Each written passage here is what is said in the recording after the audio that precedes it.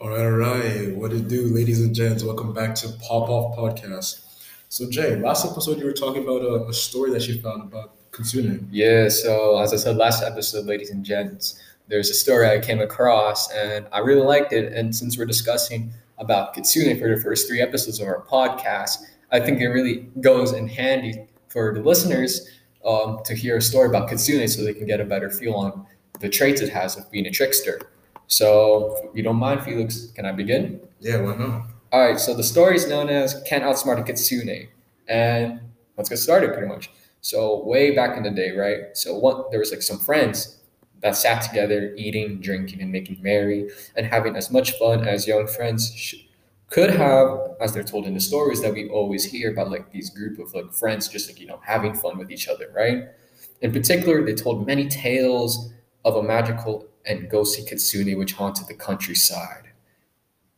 They told they told of how the foxes, who were often white, played tricks on humans, which were often of the worst and most cruel of pranks. One one young man by the name of Tokutaro didn't put much stocks into the tales and claimed that it was ridiculous to be afraid of foxes, which you can be hinting at that this Tokutaro character is has a very big ego.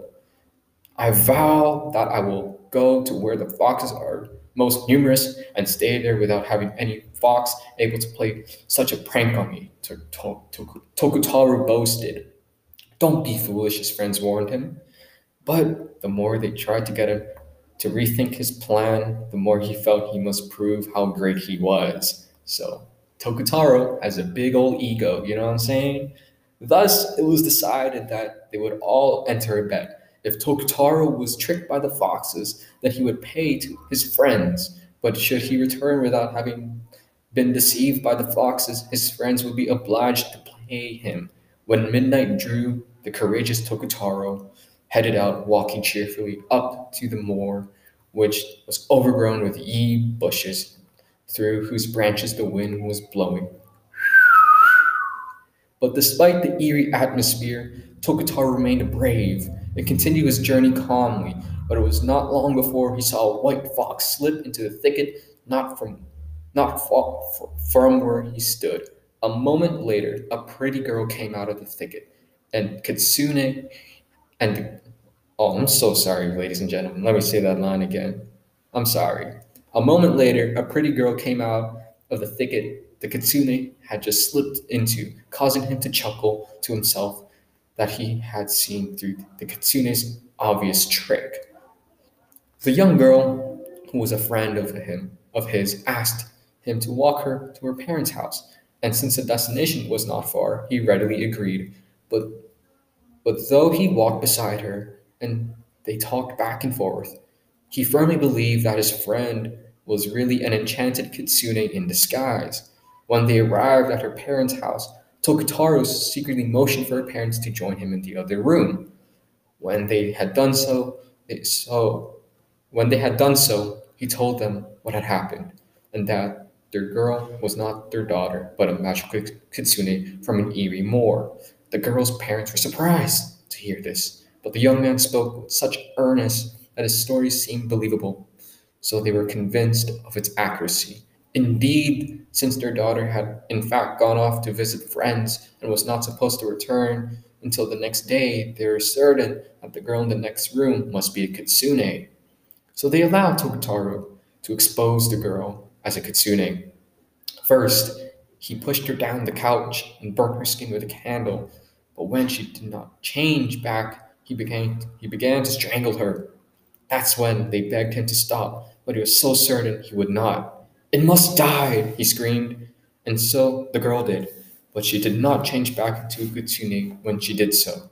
And that was absolute proof that the girl had been the daughter of the two parents in the house and not a kitsune. Indeed, the kitsune had probably run away long ago. The parents, upon seeing their daughter was dead, began to wail miserably and blamed Tokutaro for the death of their daughter. You must die for what you have done, they cried. And with that, they tackled him to the ground and bound him hand and foot and were just about to finish him off when there was a knock on the shutters. The girl's parents looked out and saw a priest ask for admittance to the house. The priest had seen the unfortunate situation which poor Tokotaro was in and asked the parents the cause. So the parents told the horrible story of their daughter's death from beginning to end. When the priest had heard everything, he spoke to them of peace, as was his role, asking, "What use is death to you? Does it actually help to avenge your daughter? No, for he is stupid, young man, but acted in good faith. Let me make another suggestion. I will ordain him a priest, and then we will have the best opportunities to repent and atone for what he's done." After a moment, the girl's parents agreed, and if they saw the priest was serious in taking on Tokotaro as a priest, they would release him. So the priest called for someone to come and shave Tokotaro's head bald. The man seemed to be a companion of the priest, for he understood well how to prepare a man to be a priest. First, he cut Tokotaro's beautiful top knot, and then the hair on the sides and the back until his head was shaved as smooth as glass. All the while, the priest chanted and prayed. When the last of Tokotaro's hair fell to the ground, the house fell to the ground, the house, the girl's parents, the priest, the house, and everything disappeared, so that Tokotaro found himself standing in the midst of a dismal swamp. The shrill sound of barking kitsune resounding like laughter around him. As he looked around, he was suddenly glad to realize that it had all been an illusion, that he hadn't really killed his friend, but as he ran his hand over his head, he found that his fine, beautiful hair was actually gone, and in its place was a mere smooth skin of a monk's shaved scalp. Ashamed and embarrassed, he went back to his friends, who received him joyfully and teased him greatly. He told them his story and paid his debt.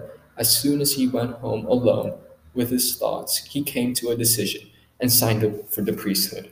That's the story, ladies and gentlemen. I hope you enjoyed it. Did you enjoy it, Felix? I enjoyed it. Well, thank you. And the last episode of our Kitsune series, we'll be digging into an analysis of the story Can't Outsmart Kitsune. So please wait, stay tuned for that episode to drop. And yeah, have a good one, everybody, and peace out.